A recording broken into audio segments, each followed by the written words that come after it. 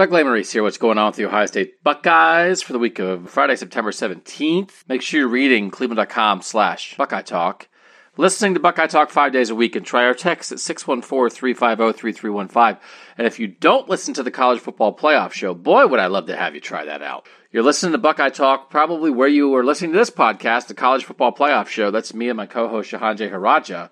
We put the Buckeyes and Alabama and Clemson and Georgia and Oklahoma and everybody that matters. We put them in context of each other every week. 2 shows, Tuesdays and Wednesdays. Try it. We'd love to have you. Man, would we love to have you. Personal favorite to me if you try it out. The College Football Playoff Show. Here are your Ohio State headlines for this week.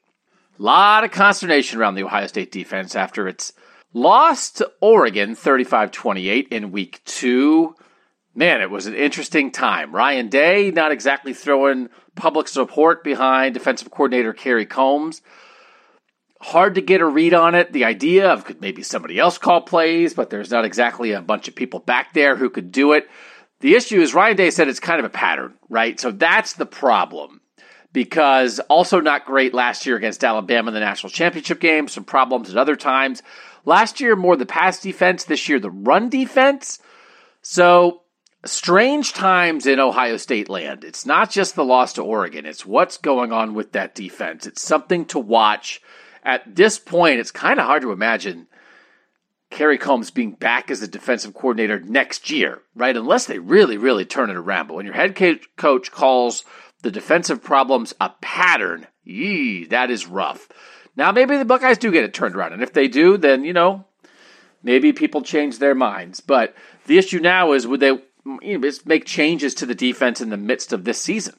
Whether that's the style of defense, where they play their safeties, how much do they blitz, how do they rotate coverages, which coaches are in charge of things, right? I mean, we're not really talking about firing people or anything necessarily. We're just talking about changes sort of to the fundamentals of the defense, because this is the defense that Ryan Day likes to play. So Kerry Combs is running it, but it's kind of Ryan Day's style, and they got to try to work that out. So interesting times at Ohio State. We're covering it all at cleveland.com/OSU and on the Buckeye Talk podcast.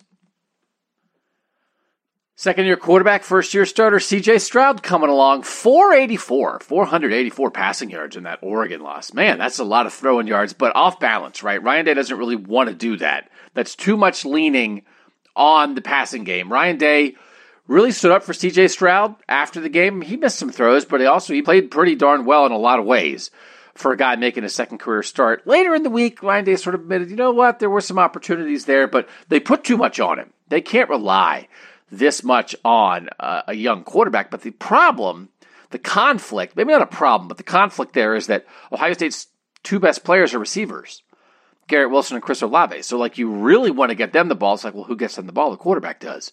So that puts a lot on the quarterback. And all of a sudden, you find yourself chucking the ball all over the yard when Ohio State clearly wants to establish the run. So C.J. Stroud coming along, kind of an interesting debate, I think, after the Oregon loss about how well did he really play. I personally thought he did miss some things. He had some opportunities to kind of save them, but certainly I would never say he played bad.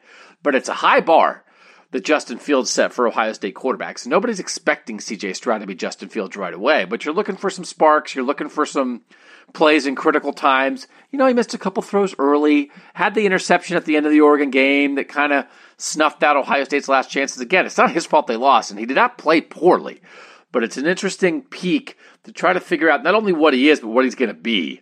And again, Justin Fields, man, he really set a blueprint for what an Ohio State quarterback should be. So C.J. Stroud coming along, follow that progress at Buckeye Talk. Let's listen to that 5 days a week, talking about him all the time. And reading cleveland.com/Buckeye Talk. So how devastating is that Oregon loss in week 2 for the Ohio State Buckeyes? It's Doug Lesmerises of cleveland.com. It is the 7th loss in the regular season since 2012 for the Ohio State Buckeyes. So they didn't lose any in 2012. They didn't lose any in 2013. They lost to Virginia Tech in week 2 in 2014. 2015, they lose to Michigan State. 2016, they lose to Penn State. 2017, they lose twice, Oklahoma, then Iowa. 2018, they lose to Purdue. And now 2021, they lose to Oregon. The example from 2014 is they lose to a non-conference opponent at home in week 2, and then they go on and win the national title. So that's a big topic of debate. Could they do that? Could they go on and win the national title like they did in 2014? this was more of a glaring issue. In 2014, the Buckeyes lost to Virginia Tech because Virginia Tech had a great defensive plan against a young quarterback in J.T. Barrett. Now Ohio State has a young quarterback in C.J. Stroud, but it's the defense, the other side, that really is the issue. Do they have the right people running it? Do they have enough talent there?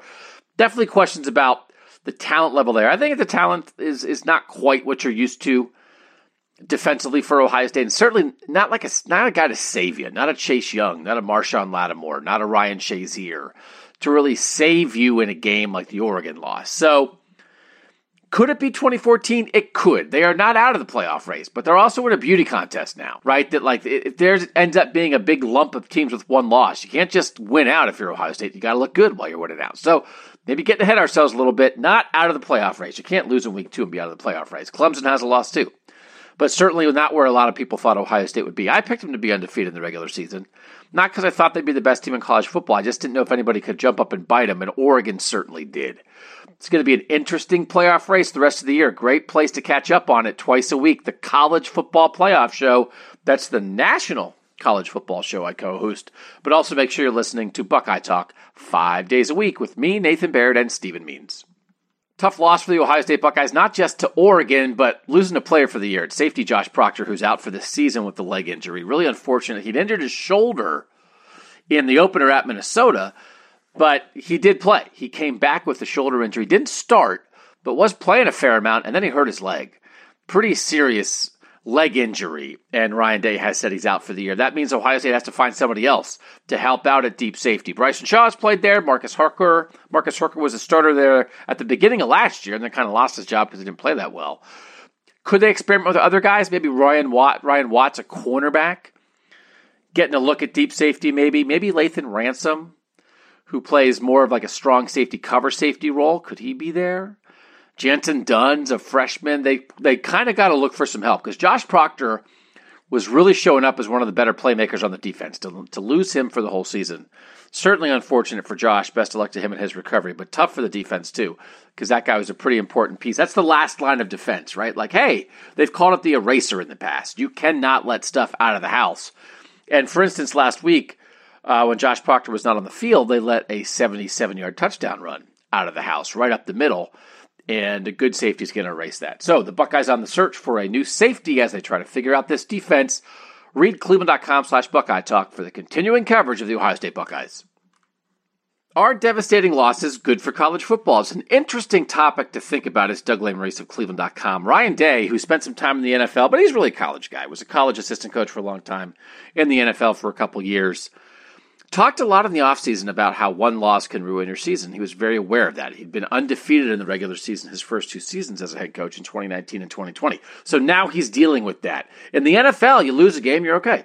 People don't go undefeated in the NFL. That's not the expectation.